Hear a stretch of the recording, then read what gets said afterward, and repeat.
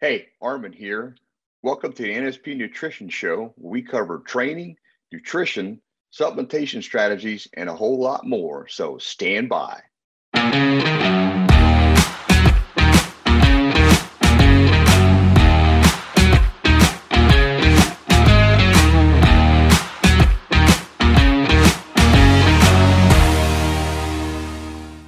Hey, and welcome to the NSP Nutrition Show. I'm Armin Eckelbarger.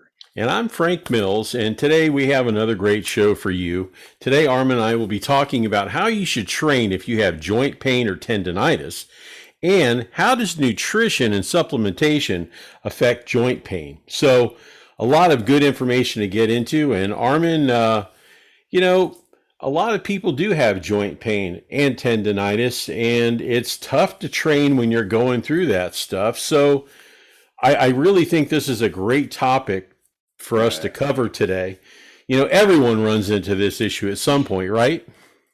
Absolutely. I mean, I've had to deal with it with clients, over and over, just because they don't know what to do and they just can't get the right kind of guidance or information to Hmm. correct it. Unfortunately, the medical community is not much help on this, from what I've seen. So that's the biggest issue.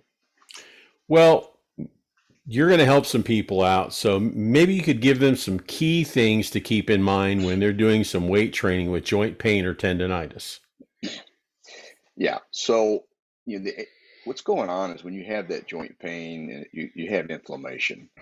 All right. So the area is inflamed, and so you need to get the inflammation down. It's kind of a no-brainer there. And so what you need to understand is if you use too heavy a weight, that will cause swelling because you're engorging the muscle with blood, and it's going to affect the joint. So too heavy a weight, it causes the swelling to come up. It's going to cause more inflammation. So you have to back off the weight. So what happens if you use lighter weight with more controlled tempo? You're going to get the blood flow in the area, which helps the healing. And that's what you need to do. You need to get it to heal, but don't overdo it with doing too much volume. Because Right, again, right. you don't want the area to swell anymore, but you want to work the area so that you get the healing process going.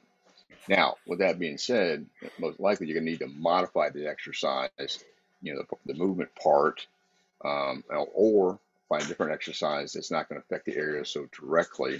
And Hmm. that just means working with the right coach on that can understand that. And so that's what I have to help people with a lot. Well, obviously, reducing the weight is going to help, and going higher reps is going to help, even modifying the movement, like you said. But, you know, all of that makes sense. But what about tempo? Because we've talked about that in the past. So that's the thing with tempo. When you have a slower tempo, which is preferred for this, is you eliminate the biggest problem, which is momentum. When you're lowering a weight, if you lower it fast and then push it up, you got momentum coming up and down. The same thing with pushing, etc. So Right. when you have a more controlled tempo, where you control the weight all the way down, you control the weight all the way up, you're going to eliminate that force of the momentum.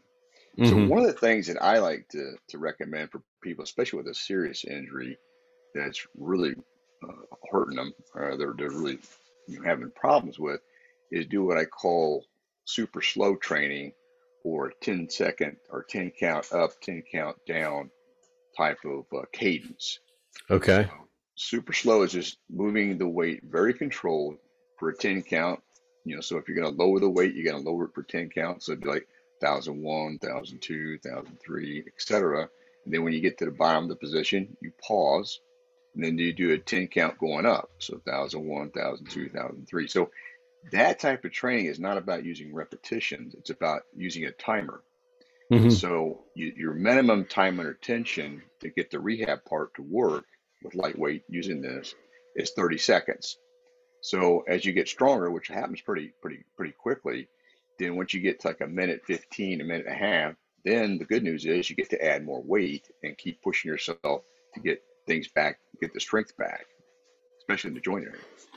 Interesting. Okay, so I know that having the tempo correct is important, but how many reps do you recommend using lighter weight for the less inflammation? So if it's something that you have to use really, really light weight with, just because of how much it hurts, Hmm. then you can also not necessarily do the slower tempo. You could do higher repetition schemes, and so you still want to control the weight up and down. Right. But what I've done this before, so I had to rehab a pulled hamstring. So in that case, I've got a lot of scar tissue in there, and the area hurts, and so I had to start with basically 20 pounds, but I worked up to like 50 reps. And so Okay. when you use light weight and do that many reps, you're going to get blood flow to the area, but it's not going to overwhelm it, so it starts to swell back up. And it was very effective. I mean, it was a matter of weeks before I was moving up to Hmm. the 50 pounds and then the 70, and then next thing I know, I'm right back to where I wanted to be, or I could use heavier weight and then less reps to really push myself. I Okay. mean, you're also going to be surprised that if you do this, you won't lose your strength. You'll be able to maintain your strength. That's the one thing I've also found, which is um, which is really cool because anytime you have inactivity, you got to get some muscle atrophy. All right, but once that pain subsides, you can start adding the weight back in. It's pretty exciting. It means you're moving in the right direction.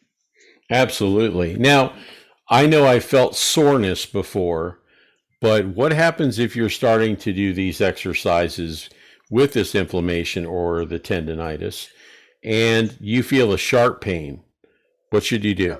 All right. In that case, you just need to stop immediately because you Okay. need to determine why it's so sharp. So that can signal that you may have a tear or something is torn in the general area, whether a ligament or tendon, something like that, Okay. or it could just be pinched. These tendons and ligaments, they lay in slots, and so if those slip out of the slots and they get pinched, it can cause pain. And that's a red flag that hey, if you keep pushing it, something's going to tear or it's going to go bad. So Hmm. do that first. And so what we're really talking about here is when you're working through this, if it's a dull ache that can linger but it goes away, then that's just a mark of inflammation. Sharp pain is Okay. typically a mark of a tear or something is about to tear or something is pinched. All right. So, what if you're feeling a pain as you're exercising at a certain point? Like, for example, if you're doing a shoulder press and you're about a third of the way up and all of a sudden you feel that pain. Um, how would you handle that?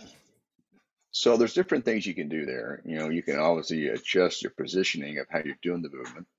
The other thing you can do is just shorten the range of movement to work in that range that's not painful, Okay. and then continually, as you improve, kind of keep playing with the range of motion to see if it's getting any better. Because as it heals up, the range of motion will slowly get better and better. I've seen that happen a lot. Hmm. So you that way you don't keep aggravating the area, which can cause another setback. I mean, it'll just start flaring right back up. A- absolutely. Um, how about the blood flow? I mean, when it comes to blood flow, it's important for the healing of the muscle, I guess. But you talk about the blood flow to certain areas. Exactly what does that do, Armin? So what you're going to get with proper blood flow to the areas, that helps the healing process. That brings the nutrients into your system, so it can help speed up the whole process of healing. So the protein and the fats and things that the body needs to do the repair work. That's what you're doing. You're getting it to the area that it needs it the most. And if you don't do anything, it can stay inflamed even longer Right. just by doing Right. inactivity. It's just like in the hospital when somebody does a surgery, they don't have them keep laying around. They get you up and moving again pretty quickly because that helps speed up the healing process. Absolutely. They used to let them just lay in the bed and Right. let that time take its toll, but that doesn't work. Right. Right. Okay. So a lot of people like to warm up or stretch before they work out. What about that? Okay, so when it comes to warming up and stretching, the way I like to do it, my warm up is just going to be heating the body up. So that's just doing some cardio or some moving exercises like jumping jacks, high knees, something like that to get the body heated up so the Hmm. tissues are going to be ready to do the work and you get more blood flow to the joints and get more lubrication to the joints from the water and stuff. And then the stretching, to me, you want to do it after you're done. because you Right. have the area with a good amount of blood flow in there. It's fairly pumped up, and so you want to be cautious with it and just kind of do like static hold stretches, or you can do moving dynamic stretches. But if you do a static hold, just try to hold for that range of motion that doesn't hurt, and then for like a 30 count, and then keep trying to extend it to make it, see if you can go further and further without it being hurting. So that's how I Hmm. normally do it. Okay. All right. Now, how long does it normally take to see some relief to this pain? Well, it's going to vary from person to person, obviously, but usually, if you're with clients I work with, after several weeks, they're gonna see it start to improve, pretty rapidly. Then after that, it's just a matter of, again, nutrition, which we're going to talk about. That'll help speed up the process as well. But doing these slow controlled movements and doing them uh, not over without overdoing it with the resistance is the best way to go, and then it keeps improving. Okay. Well, as we wrap up the segment, any final thoughts on this topic? Yeah, the key thing is just to be patient with the process. I mean, and if you do that, and just like some people don't like doing the 10 count up, 10 count down, but and I was no different. But when I did Right. it, I was really surprised how much better I got week to week. And so typically on an injured area, I don't train it more than once a week, or absolutely no more than twice a week. But it depending on Right. how it feels. So once a week to make sure I get maximum recovery from it. And I was really surprised at how quick the response was. Hmm. But one of the things you don't want to do not do this. Do not work through the pain. That is not doing anything but making it worse. And some guys, they think they need to work through the pain because, like, when you play sports, you work through the pain. You play through the pain till the event's over, then work on healing. You don't do that with weight training. You're just going to create a lot more problems, and you're probably going to tear or something even worse by doing that. Right. That's what I would say. Well, a lot of great information, Armin. And I encourage everybody, to take a look at NSP Nutrition.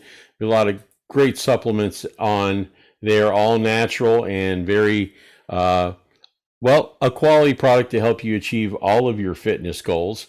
Also, you got some cool apparel. I mean, look at the shirts Armin and I have on. I have my Vince Garanda shirt on today. So, everybody check out the new shirts that are All on right. NSP.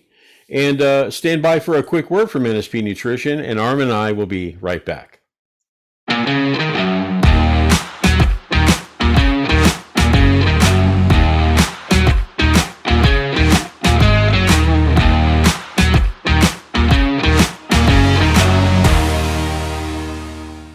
Hey, and welcome back to the NSP Nutrition Show. I'm Arvin Eckelbarger.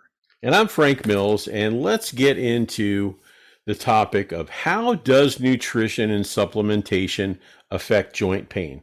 This is a pretty hot topic because there are tons of supplements out there that are advertised for joint pain. So let's start with nutrition first, though, Armin. What do you recommend? Well, you got to stay away from high inflammatory foods. And so, what causes inflammation is sugar, too much sugar, unfortunately, especially with fructose, processed carbs. So, processed food is not going to help you at all. Okay. Peanuts are not good.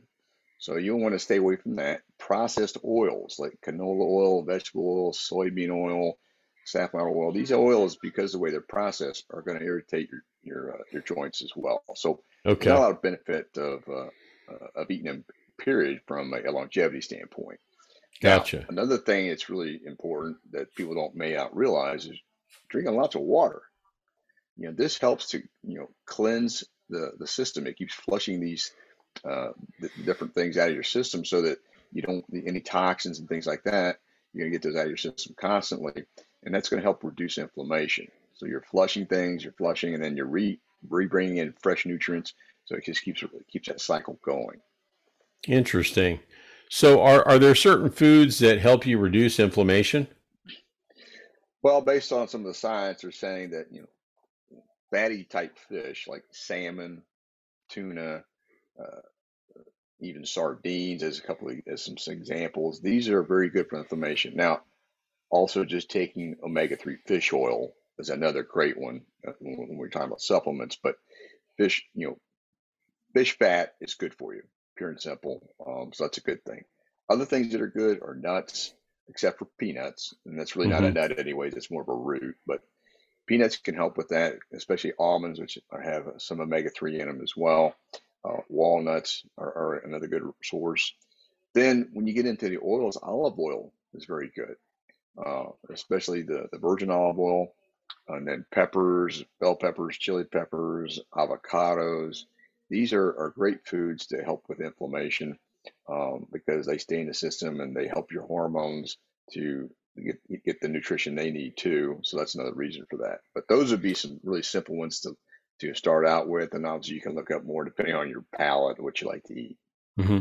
Hey, if you haven't tried sardines, you don't know what you're missing. I mean, Yeah, they're actually pretty good. they are. They're very, very good. I mean, for some reason, when you look at the can, they don't look very appetizing. When you open them up, you're not sure.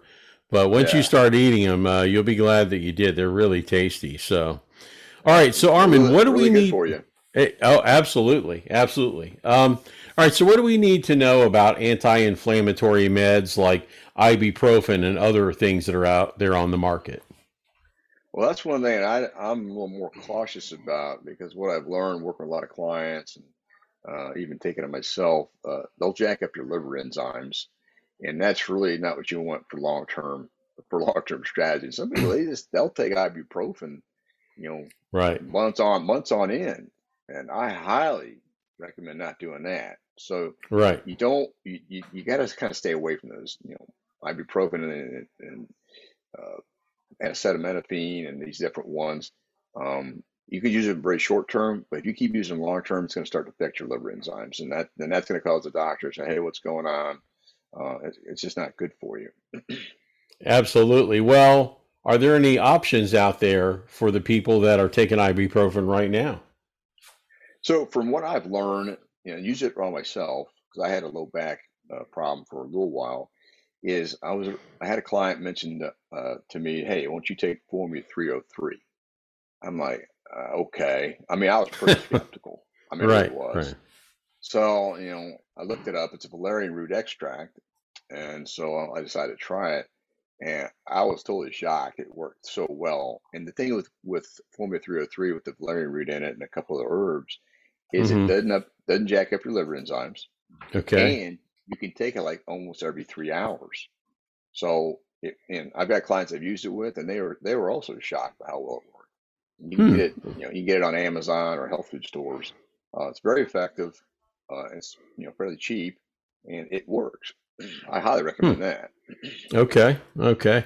Yeah, I had somebody recommend to me too this stuff called, I think it was Curamin, and it's all Curcumin, yeah, natural. yeah, Yeah. Oh, curcumin's good okay. too. Yeah. Okay. Okay. So anyway, okay. Well, if all that fails, is a prescription out there that's available that is okay or safe? Well, there are some. Before we get into that, there are some supplements that you can take on top of that to help with the Oh, joint okay. pain. Okay.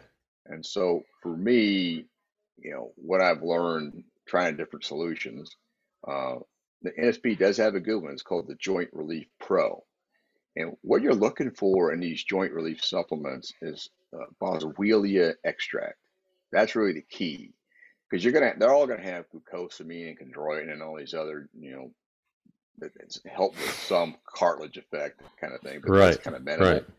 But Okay. if you get the boswellia extract, and then with the NSP, it also has turmeric, which converts to curcumin with it, and plus some SMN is another supplement that's supposed to help with the joint lubrication area. So it's a good product to use, and so I would use that, and you just take these until the pain goes away. Then you're good to go. You don't need to continue to take them. Okay. You just have a lot of inflammation. Then the other one, which is really effective, on top of that, is krill oil, Krill. And it's like fish oil, but krill has the xanthine in it. And this xanthine, it's what turns the birds pink when they eat it. Krill are like little shrimp-looking things, Uh huh. so it turns flamingos and these other birds pink. And so, like when you take it, like for females, it can cause their urine to be a little pinkish color because of the way it Hmm. flushes. Very effective for your joints. And you can take that Wow. twice a Okay. day, and you can also take that with fish oil. Even though krill is a fish oil too, I usually take both, And you can do that on a maintenance program to keep your inflammation down all the time. What it also does is improve your cholesterol readings too. It'll change that by up to 30 points on your cholesterol. Wow. Okay. So, it's a really good way to go. All right. So a lot of good supplementation options. So I kind of jumped the, I actually jumped the gun on the prescriptions there, but exactly what would be, some options out there as all else fails? You got to kind of proceed with caution when you get to the prescription world, but I've Mm-hmm. had some clients that have benefited. The one that's pretty popular with the regular doctor is a cortisone shot, and that does help reduce inflammation at a pretty high level. But if you do not adjust what you're doing, what has happened is when that cortisone wears off, then the biggest problem you're going to have is that the pain comes right back. So that's Right. why you have to Right. adjust everything, because you don't feel the pain because you got the cortisol reducing the inflammation. So that's one Okay. option. And that's a real popular option. It's always available at any medical office.